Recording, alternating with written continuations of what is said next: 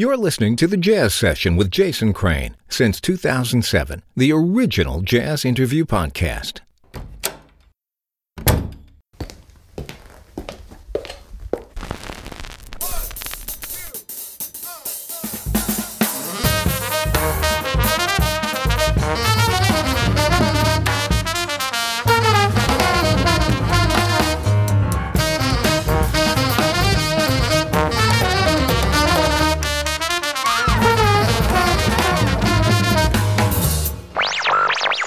Lesson 1.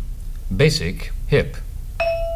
Welcome to the Jazz Session. I'm Jason Crane. This is episode 616 for May 17th, 2023. On this episode, vocalist and former host of this show, Nicky Schrire. Members of the Jazz Session also get This I Dig of You, the Patreon bonus show, on which I ask the guest from the main show to talk about something non-musical that is bringing them joy. You can hear that bonus episode by becoming a member for $5 a month at thejazzsession.com/join. You'll also get early access to every episode of the show. You'll get occasional behind-the-scenes info and other bonus episodes. Plus, for every episode, I choose one Patreon supporter to name as the sponsor of the episode. This time around, it's Chandra Crouch. Thanks so much. Nicky Schrire's new album is called Nowhere Girl. Here's the opening song.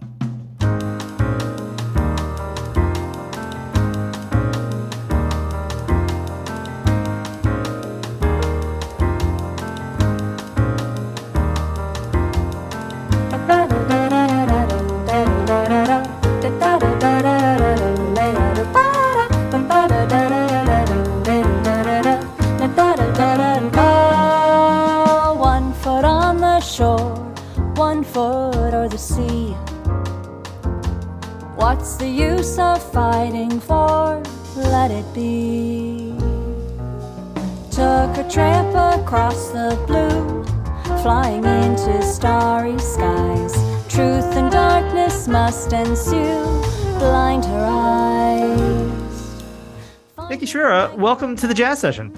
Hi, Jason. Thank you for having me. I feel like they should cue up that song from Annie. Together again. It's so great to have you. For anybody who's just listening to this show for the very first time right now, I guess, first of all, welcome. And second of all, Nicky used to be the host. I was the host and then Nicky was the host. Now I'm the host again, and she's a guest. And she's been a guest before, too. You can find that in the archives. And we're here today to talk about the new record, Nowhere Girl. And I have to say, and I'm not just saying this because we've known each other for a long time, I love this record, Nicky. I think it is absolutely fantastic. Jason, thank you so much. I hadn't heard from you since I sent you the files, so I actually wasn't sure if you'd listened to it. But you know me, I'm always up for a chat. And now let me tell you how to do your job, Jason. Yes, thank you. So I'm actually absolutely thrilled to hear that. That means a great deal to me. And damn you for waiting until we're on air, she says in air quotes, to give me that feedback. Because I did think, I was like, maybe Jason doesn't like it, but he committed to having me come on the show. So well, you do know me well enough to know that if I had listened to this album and thought, oh my God, then something would have come up tonight. That's for it would have been hard to schedule this. Yeah, exactly. You would have been unavailable for the rest of 2023. Yeah, it's weird. I just all of a sudden I'm booked. No, it's really fabulous, and I want to talk about some of the reasons that I think it's fabulous as we go through. But I just wanted to start with the title, because one of the things you and I have in common is that we have many times in our lives not just moved, which a lot of people move, but we have kind of taken our entire lives, moved them somewhere else, not necessarily more convenient, oftentimes where we didn't necessarily know a lot of people, and then just started again or like continued along the path. And I think that experience is a little less common for people, but the idea behind it seems to suffuse not only the song, but also the entire album. There's just that feeling that goes through it. So I'm curious to hear anything you have to say kind of on that idea of relocation and reinvention as it applies to your music and this album in particular. Well, I think that moving is a privilege. Getting to live in a different city or a different state or a different country is an immense luxury. That said, it's also incredibly difficult. And as you know, we don't always move because we want to. And so that unearths a whole heap of feelings and also just administrative headaches. Like it's really, it's not the romantic notion that we often think or hope that it will be. So that said, I wrote the title track of this album when I was in graduate school. So I had just moved to study. I'd moved from South Africa to New York. And if you'd told me now over 10 years ago that I would then be moving not for school reasons, but, you know, relocating, moving home, moving back to the city of my birth, yada, yada, yada, I probably would have gone and taken a very long nap because it would have sounded exhausting. And now that I'm on the other side of it, it has been absolutely exhausting. So it's kind of strange that that song is leading the pack for this album, given that I didn't know what a nowhere girl I would become. I mean, I was fresh into graduate school. New York was wonderful, but incredibly overwhelming. I felt very other. I didn't grow up in the States. I didn't do my undergraduate degree in the States. So I was coming to a music conservatory. I was at the Manhattan School of Music and was all at once really engaged, really excited to be there, enthusiastic, curious, all those good things. But I was also having a massive wobble and spending many a night in my dorm room feeling old. I mean, I was like early 20s. Now I'm 80. So let's talk about what being old is. But feeling older and feeling like I didn't know what my musical shtick was or was going to be or was supposed to be. And I felt like maybe I should have had it figured out already because I was surrounded by a lot of precocious, incredibly talented, prodigious musicians who they had it and they ran with it. Now, it's kind of funny to look back on it and say that now because one of the people who was an undergraduate when I was a graduate student was Kate Davis, who's done a complete 360 and come out, emerged as this absolutely phenomenal kind of indie alt singer-songwriter, pop singer. So it is funny because she seemed so fully formed at the time as this sort of very trad singer slash bassist and sounding of a time and an era. So I suppose it goes to show that we never really know what's happening and what's potting for other people. But I had this sort of crisis of identity and I wrote Nowhere Girl. And I mean, over 10 years later, and it really is still relevant. And I suppose that's how it's supposed to be for all of us, actually, whether or not we move homes or stay in one place, we will change, and that will inevitably have us hit speed bumps. Do you find that you sing the song differently now, or at least are in a different emotional place when you sing it than you were then, with so much more, under your belt, so to speak? I think I'm less emotionally sort of driven now when I sing it. I think I'm less emotionally driven when I sing most things. I think I've leaned into the fact that I know that I need to emote when I'm singing, but at the same time, I also kind of know where my boundaries are or my limits are in terms of not over emoting, so that I go into this place where actually it's not very authentic. So there is a little bit of, sit back with a cigarette, not that I smoke, but that, let me tell you about a sweetheart. I'm jaded and I'm cynical, Jason, and I've always been that to a degree, but never more so than now. I am hopeful and optimistic, sure. But I think when I sing Nowhere Girl now, I feel like I'm in a better portion of the journey of feeling uncomfortable and feeling stretched. I think that when I was in my early 20s and I felt uncomfortable and stretched and sort of untethered, I was slightly more hysterical. I'm less hysterical now. But just don't ask my mother if, she agrees with that summary. For those times when you were traveling, writing postcards on the go, I keep company with yearning, pretend that I don't miss you so. It's a quiet existence while you drink booze for free. And I keep hoping you'll return and write some songs with me.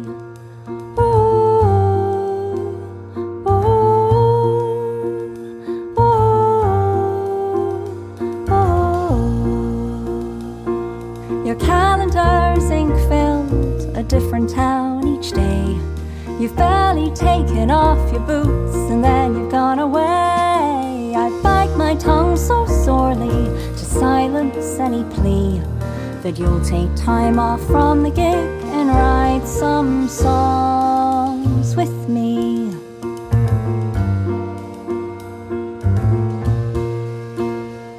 You know, it's interesting that you say that about kind of the emotional place you're in as a singer. Of course, when you listen to a record, you bring your own, wherever you are in your own life, to it, and that was certainly true as I've been listening to this record since you sent it to me. But I find this record to have a real thread of melancholy running through it, and first of all, is A, not a criticism, and B, is, I think, attractive in music a lot of the time. I mean, something about this work as a whole, and I also, again, I just say I know that I'm, to some degree, I'm putting my own filter on this, but something about this album as a whole, it feels very poignant to me, and I think that's one of the things that drew me into it. I mean, there's a lot to talk about how it sounds and the genres it bends and all of those things, and we can talk about those things, but just that thread, I mean, it just feels really kind of exposed and melancholy, and I was really affected by it emotionally. I expected I would like it musically because I'm a fan of yours, but I was really affected by it emotionally. I don't know if that resonates with how you felt making it. Yeah, well, I mean, I'm really thrilled to get that kind of reaction, Jason. Firstly, the turn of phrase that you used where you said you were emotionally affected by it, I think that is the goal. You can never control whether that emotion will be one of melancholy or happiness or sadness, but the desire to have somebody listen to something that you've made, or the desire to have somebody look at a piece of art that you've created and to feel something, to feel an emotion, that is the goal. And I've always said I'd rather have somebody hate something that I've done than feel indifferent to it, because then it has stirred up no emotion at all. And so I'm thrilled that it speaks to you, and I'm thrilled that you can put your own filter on it and have it apply to whatever mood you're in or whatever you've done or been through. That's really a really lovely piece of praise. So thank you. I suppose I am a bit of a melancholy person. I mean, I said I'm a cynic. I like slow songs. I like sad songs. Sometimes I like happy songs. Sometimes I want to listen to, I guess, I don't know, Johnny Clegg and feel connected to South Africa in that way. Or I don't know. I mean, I was thinking about what I could listen to feel connected to my British roots, but it's mostly melancholy folk music, truth be told. I like feeling sad. I was actually talking to somebody just the other day about watching award shows and loving watching people give acceptance speeches for awards and crying and feeling it's a cathartic cry. And I absolutely love it. I mean, I'm not that interested in watching the Oscars because I want to see what they're wearing and I want to, admire a new set of cheekbones and, fresh forehead. I want to watch acceptance speeches, and even about categories I don't care about. I get so excited for these people and I start crying and then I feel so good afterwards. So I suppose I do lean into that aspect of wanting to be reflective. I think it might be why I love film scores so much. It's also, I've loved ballads, and I know there have been previous criticisms of certainly the album that I released 10 years ago before Nowhere Girl Space and Time. Somebody said to me, yeah, it's fine there, but you just don't have enough variety in Tempe. There are too many slow songs. And I was like, fair enough. But I still stood by my choice because I love a ballad, and I love a piano voice duo, because it's going to make you kind of lean in. Sure. And reflect and feel. So I would not disagree with you that there is melancholy running throughout this. And I always feel it's important to say when I have painted with a broad brush about the album that we're talking about. And of course, people are going to be hearing this album during our conversation, which always helps. But everyone should listen to it and tell their own story. And it's not all of a piece in terms of its mood either. The album has a really broad range of emotion. Just sometimes I think you, the listener, naturally latch onto a thread, but I don't want to paint it as a kind of monochromatic thing. I want to talk more about the kind of nature of the album, but before we get too much further, can we talk about the folks who are on it? Because I think the band really serves this music so well, and the people who are playing on it. Again, I appreciate that, and I'm going to tell them because that's all them. The people on this album are a group of mostly, bar one, Canadian musicians, many of whom I met just before the pandemic, which is when I had just moved to Toronto, Canada. And I wanted to find people to play with, but I wanted to find people who were like-minded. I was moving to Toronto as a much older person. To be quite frank, Jason, I just didn't have time for having jam sessions with people that I was never going to really carve out working relationships with. And so I sort of did my research. I was looking for a pianist to play duo repertoire with in the same vein as John Taylor and Norma Winston. I asked around. I got some very strange responses from people saying, you could ask this person, but you'd have to pay them. I was like, that's not a jazz community sort of forward mentality. And I knew Ernesto Cervini, the drummer, because I'm very, very good friends, as you are too, with his sister, Amy Cervini. And I bumped into Ernesto and he said, I saw that you put online, you were looking for a pianist. You know, you could ask this guy, Chris Donnelly. I don't know if he'll do it, but there's no harm in asking. So I said, why wouldn't he do it if you think that he likes this kind of music and this kind of working approach? And Ernesto said, well, Chris generally doesn't like to play with people, or Chris says no, he just doesn't feel like it. So I thought, all right, well, my father can be a bit of a curmudgeon, so it's all right, put me in. So I messaged Chris and he said, yeah, sure. And we were scheduled to have a session, and then the pandemic hit and we were at home for obviously what turned out to be, how many years? But I said to him, oh, well, there goes our session. I suppose I'll check in with you when we're all allowed to hang out again. And he said, no, let's start throwing some ideas back and forth virtually. So our initial working interactions were virtual. I'd send him lyrics, he'd send music, or I'd send a melody, he'd send an accompaniment, all this sort of thing. And we then started rehearsing together every week for this like weird window when we were allowed out of our houses. And so that's how my relationship with Chris Donnelly, who was the pianist on this album, was forged. And then Dan Fortin, Ernesto, and Chris have a piano trio called Myriad 3, who sadly, they very seldom play together. And they're really astonishing, Jason. I think you'd really, really enjoy their music. So it felt a bit like a no-brainer saying, well, all three of you, do you want to record this album with me? By no means are you merely a rhythm section for a singer, but they'd never recorded with a singer as Myriad 3. And again, having listened to their music, I just felt like they might be into this. It's very lean. These are songs, and I've always felt very bad saying to somebody, okay, but you only have 20 bars to improvise, or 8 bars, say everything.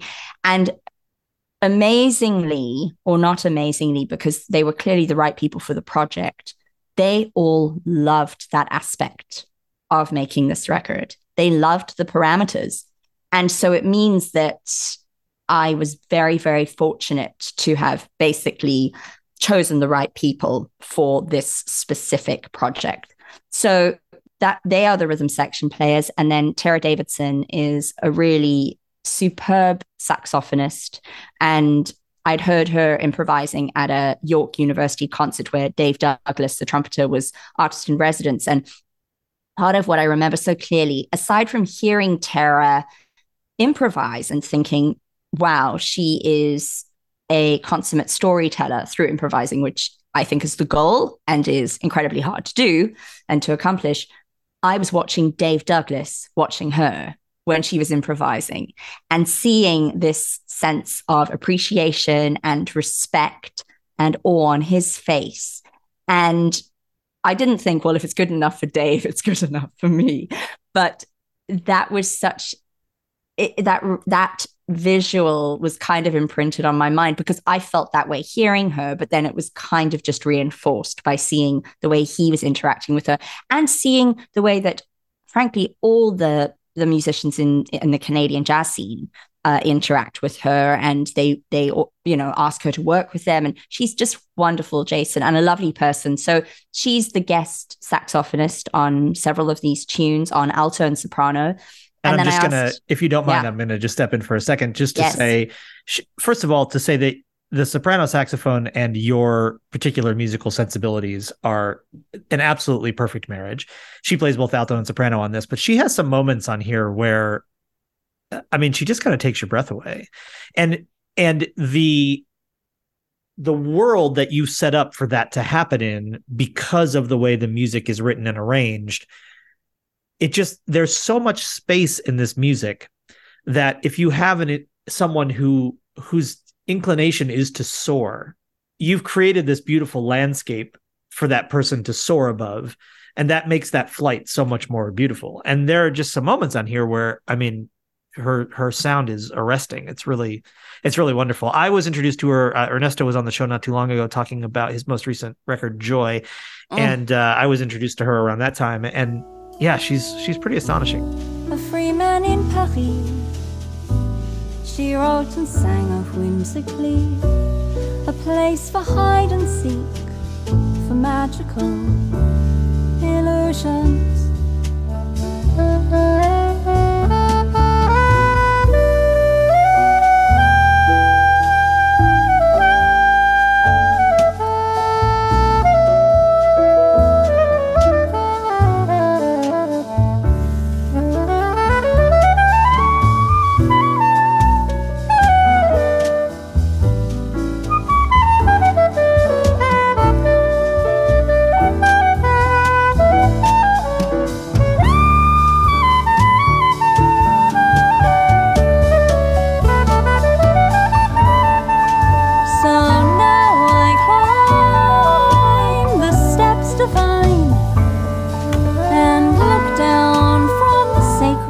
That's a great record. Sorry, this is not Ernesto's interview, but that album, Joy, I think it's some of his best writing. I agree. And again, I think if people are not familiar with Canadian jazz musicians, who's out there, who's playing and working in Canada, Joy is actually a great album to use as an introduction. And Tara's on that, and Ernesto's on it.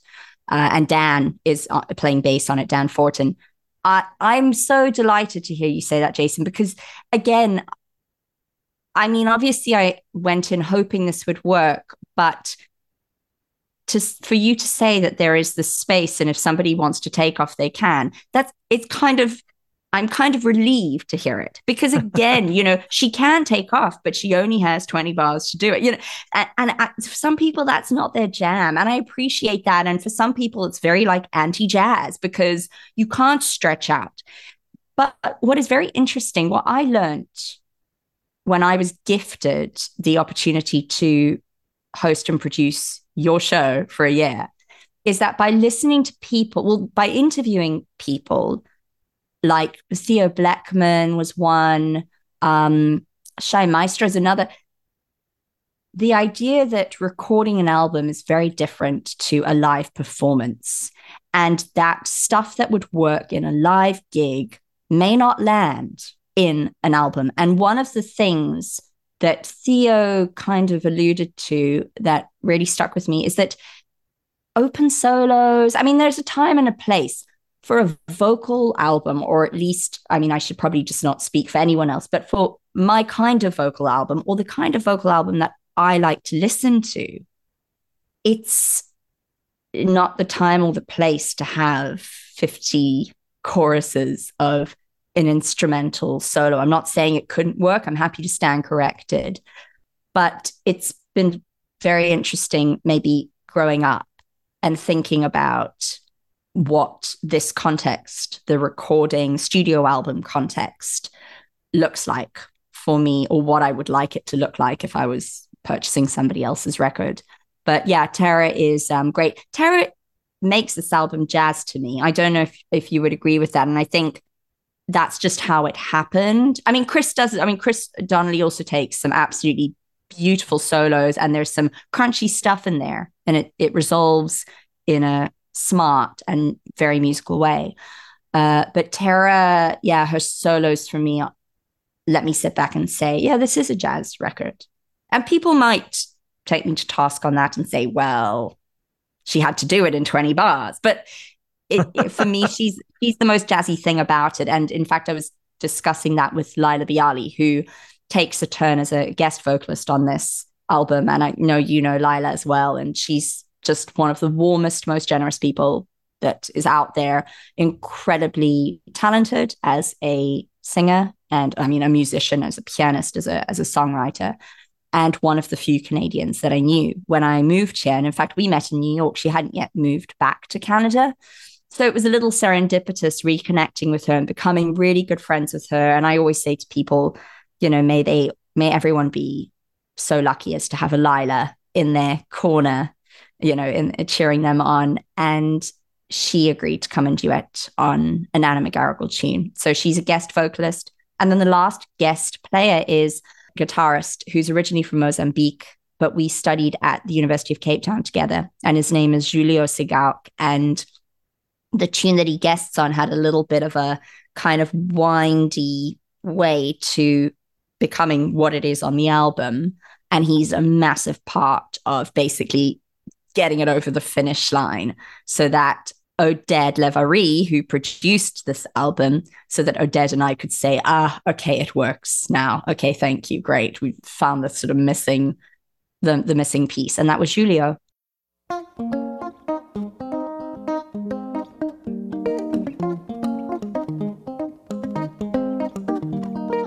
Let's take a quick break from the interview so I can remind you that you can support what I do and help keep the archives freely available for everyone by becoming a member for $5 a month. You'll get a bonus episode with every regular episode, plus early access to every show, additional bonus stuff, and other behind-the-scenes updates.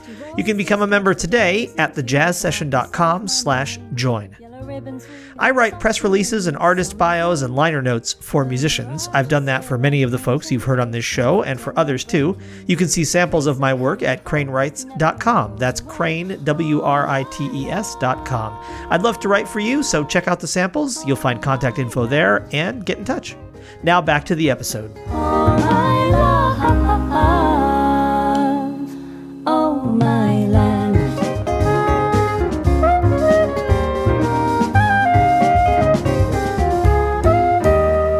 Running children, running wild lives so different from their elders. Generation brightly colored, rainbow arching high.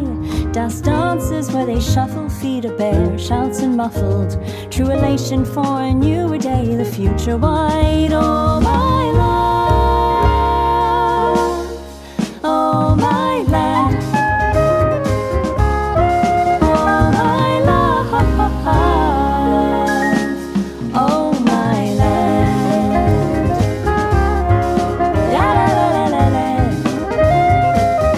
So I want to talk about two particular tracks on this record. And I did the same thing with this record that I always do, which is I didn't look at what was on it or anything. I just started it playing. And so it got to Father. And that immediately reminded me, because I had come across this not too long ago. Years ago, you sent me a video of you singing. I think maybe it was at the Catano. I can't quite remember. What I imagine it maybe was an early version, it's close to the genesis of this song. And I just came across that video not too long ago when I was going through a hard drive of jazz performances that I was trying to find a particular thing. And I thought, oh, what's this? And it was that. And so it was lovely to hear that. It's such a fabulous piece of music. And again, I think one of the cool things about getting to hear things over time and getting to hear things in different settings is that in a lot of ways, this album to me feels like someone who has really discovered exactly who they are. And I think that comes across in so many performances on this record. And, it's been 10 years since you released a record, and 10 years is a lot of time to figure things out, but not everybody does in 10 or any number of years. But that song was because I had heard it before, that song was a moment where I could say, oh yeah, if I do an A/B test on this song, the B is it's a whole other beast. And yeah, I'm so impressed. All I'm doing is complimenting this album. I don't even know if I've actually asked. I'm not sure I've gotten to the end of a sentence that has a question mark at the end of it yet. All I have to say is how much I love this record. And I just hope that you'll start talking when I stop, because I don't think I've even asked you a question yet. And I'm just sitting here plutzing. Well, the funny thing is, Jason, if people had reservations about me coming on the show because they're like, yeah, but didn't she host that show? So isn't that a bit weird? And it's not nepotism, but it's podcastism or something. So if they had reservations before, now they'll really be like, what the beep is she doing on this show? Because he's just complimenting it. No, I'm so thrilled. It's funny though, Jason, because we've known each other for so long, and so you've listened to, music of mine recorded, live. I have stood on a street corner while you sang to me before. We've known each other. What did I sing? Blackbird or something? Yes, we've known each other long enough and in enough situations that I have literally stood on a New York street corner. Did you worry I was going to fixate? The Bobby McFerrin Blackbird. My sister once said to me, I was like, you know what? Now I'm going to go on to his A, B. She's like, just worry you're going to pass out every time you sing those. I was like, what? So it's not immensely impressive. She's like, that's so funny. Oh my gosh, that's so funny.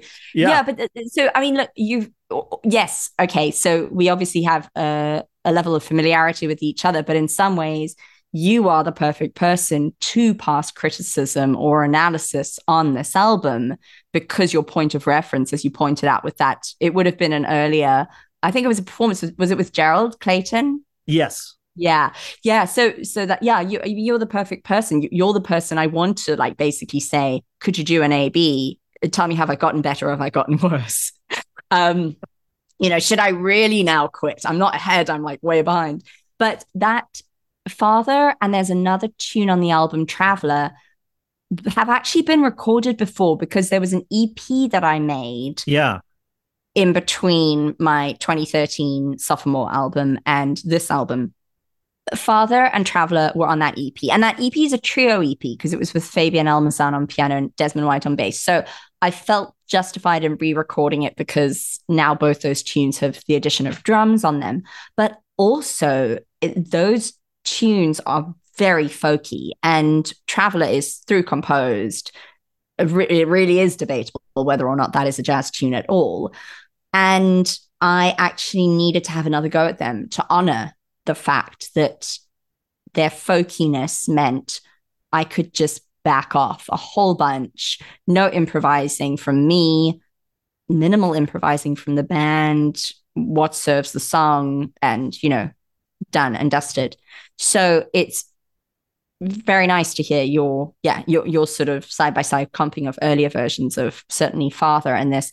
And I will say, part of my social media rollout, sorry to put my strategy hat on, is that I dug out all these old demos of all of these tunes, maybe bar Nowhere Girl. Nowhere Girl is so old that I can't find a time where I was sort of putting on my voice notes on my phone and recording it in any way. And it's quite interesting to hear early iterations, me on my Yamaha keyboard, but not just that, listening to my voice. There's a lot of a sort of, if I've no issues with an American accent, but I'm clearly not American. So there's a very big fake American accent on a lot of the stuff. And it sounds very over enunciated. It sounds very laborious. So I can send you early demo versions of Father, and that'll really make the hair on your arm stand up. But I am actually sharing these on Instagram, and maybe, I don't know, Twitter or Facebook, wherever it's appropriate, I've comped the two together so that you hear the earliest version, the earliest demo version, go into the recorded version. And it's very interesting. It's not always comfortable to listen to, but it's certainly good for a laugh and a cry. Well, let me talk about another moment that stopped me in my tracks on this record. I'm a huge Billy Bragg fan. Billy Bragg has this, I mean, truly devastating version of Heart Like a Wheel. That which was the first time I ever heard that song. And I remember the first time I heard the Billy Bragg version. I mean, it's one of those times when you're like, okay, this is my life up to this moment, and now this is my life after this moment. And I think it's one of the most gorgeous songs ever. I think it's an incredibly difficult song to perform because it only works if it is tender and honest and exposed. So you do that here. When I heard, I didn't know the song was on the album, and I have a real strong emotional connection to this song. And I have a really demanding need for it to work, for this song to work when it gets performed. And it's so goddamn beautiful on this album. And it's only love, and it's only love, and it's only love, and it's only love.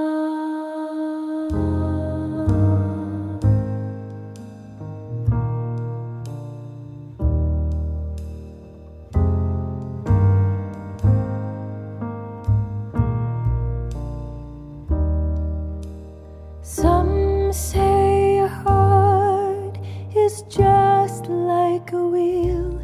When you bend it, you can't mend it.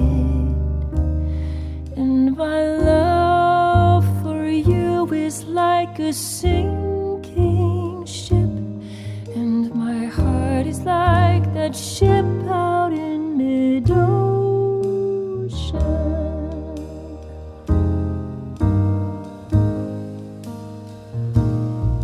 I don't know. I don't have anything smart. This is an awful interview, but all I can say is I love this record. Over and over again, this record just really hit me. I just think you've outdone yourself, but I'm curious about why you chose Heart Like a Wheel. I love that you love that song, and I'm so glad that you feel we stuck the landing, because I'm aware whenever I'm doing a cover that people might have a very strong relationship with a tune, and if you're not giving them something new, or if you're not building upon their already emotional attachment to a song, then what are we all doing here? Yeah. I chose to cover that tune. I'm trying to think if it did. I do end up having these sort of follow-on things. So there's the whole Beatles thing, right? There's a Beatles tune on the first album, a second album, and now we've done a kind of like Blackbird homage, but there's no Beatles cover. On my debut album, on Freedom Flight, I did do a rendition of Swimming Song, which is a Loudon Wainwright song. But the version that introduced me to that tune was not Loudon's version. It was Kate and Anna McGarrigle's version. And again, that comes via my dad being a huge fan of folk singers and singer-songwriters. And he introduced me to Kate and Anna. So that harkens back to 2011, 2012. And I think partly because I now live in Toronto, Canada, I thought it would be nice to, if we're going to do a cover, let's do it. There are so many great Canadian singer-songwriters. I mean, there's Joni, there's Leonard Cohen, the list goes on and on. I thought, well, it would be nice to do something by a Canadian singer-songwriter. And then I knew that I wanted to do a duet with Lila. So I was kind of thinking what would be a nice vehicle for the two of us to sing together. And in many ways, that kind of is an obvious choice, because you have Kate and Anna singing in harmony throughout, their recording careers. And so we pay homage to them, even though Lila and I are not sisters. And when I dug into that song, because actually, Jason, I knew it because I knew the album that it was on, but I'd never sort of stopped and read the lyrics and thought about how some of the lyrics, if they appeared in a different position in the song or were repeated and repeated and repeated, that they actually came to have either ambiguous meaning or more meaning, which is an incredibly powerful thing, which then leads into what you said about it being such an amazingly written song. It's completely like, I said I wouldn't use the word like, but it's not like brilliant. It is brilliant. So that's how we came to record it. And I think part of the reason why you feel it stuck the landing and other people who are big fans of that tune and of Kate and Anna McGarrigle have said it works for them, that is really in large part thanks to Oded. So it is my arrangement, but the tempo of that song is Oded, and it's what he would call a mature tempo, meaning it's slow, it's not snail pace, but it hits at a tempo actually that is very hard to maintain, because the tendency is to go faster or to slow down, maybe until you stop. So it's a very interesting thing, and it's a very kind of moderato, walking pace type motif that is threaded throughout that could make or break it, really. I'm just really, really delighted that it works for you. This interview is a clear example, and every once in a while these interviews happen on the Jazz Session. This interview is a clear example. It's possible that if we redid this interview 6 months or a year from now, or if we'd done it a year previously, this might have been a very different interview. I don't know. But what I do know is that sometimes there's a really good marriage of an album and kind of what the listener needs music to do.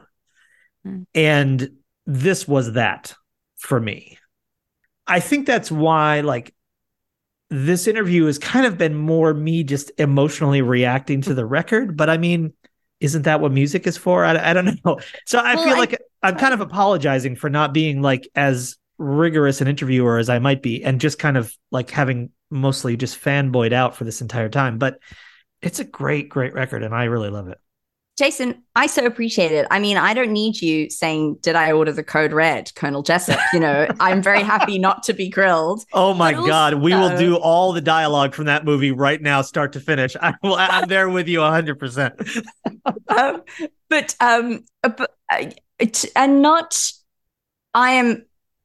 On a personal note, I'm obviously incredibly just touched and so thrilled that you're having this reaction. But I also think you have nothing to apologize for, because this, not to sound calculative, but the opportunity to come on to this podcast, the original Jazz Interview podcast, and to talk to an interviewer of your caliber and of your skill, I mean, that's just it's invaluable for me. And maybe people will listen to this and be like, I mean, is it as good as he says it is? I guess I'll have to go and listen to it. And Fair enough. That, I would say, thank you, Jason. Mission accomplished. So I'm just delighted. And I love talking about it, but I also love getting this kind of, what did it do for you, if anything? So just thank you. My guest is Nicky Schrire. She was the host of this show, and you can find all of those episodes at thejazzsession.com. It's easy to identify them. Although I am colorblind, I do believe they're the red episodes. I think of Nicky's era of the show in my brain. I think of it as the red era. Nicky's new album is called Nowhere Girl. If I have not made it clear, let me make it clear right at the end. It is absolutely brilliant. And the moment you press stop on this episode of the podcast, you should press play on the record. It's such a pleasure to have you on. You are part of the Jazz Session family. You always will be. You're always welcome here. But it's also great that to get to hear a record like this and to talk to you about it. So yeah, thanks for being here, and congratulations on a great album. Jason, thank you so much for having me back on the Jazz Session, especially after I helmed a season and could have royally beeped it up. And you can just refer to me from now on as the Mark Rothko of the Jazz Session. I'll be responsible for the red period. But really, beautiful. Thank you. And to anyone who has tuned in to listen, thanks for lending us your ears, and now go and put them on the astonishing archive of this podcast.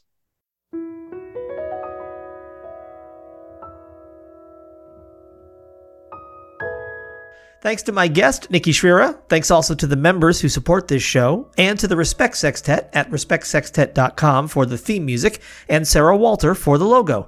You can message me for more info about Sarah. Chuck Ingersoll is the voice of the intro. You can hire him at hearchucknow.com. Follow the Jazz Session on Twitter at JazzSesh, JazzSesh, and on Instagram and TikTok at The Jazz Session. Take a second right now to rate and review the Jazz Session wherever you listen. It greatly improves my ability to reach new folks. If you'd like to keep up to date on my podcast, poetry, and more, you can subscribe to my newsletter. Just go to thejazzsession.com and click on the newsletter link.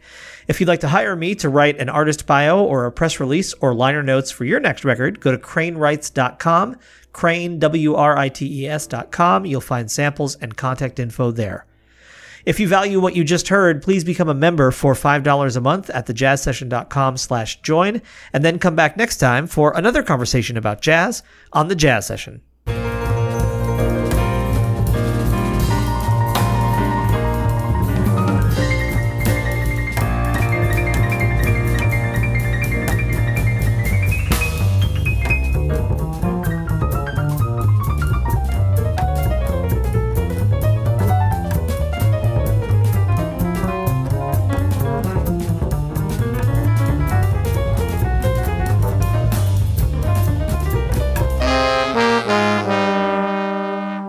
Thank you for listening, everybody. Bye. Bye. Bye.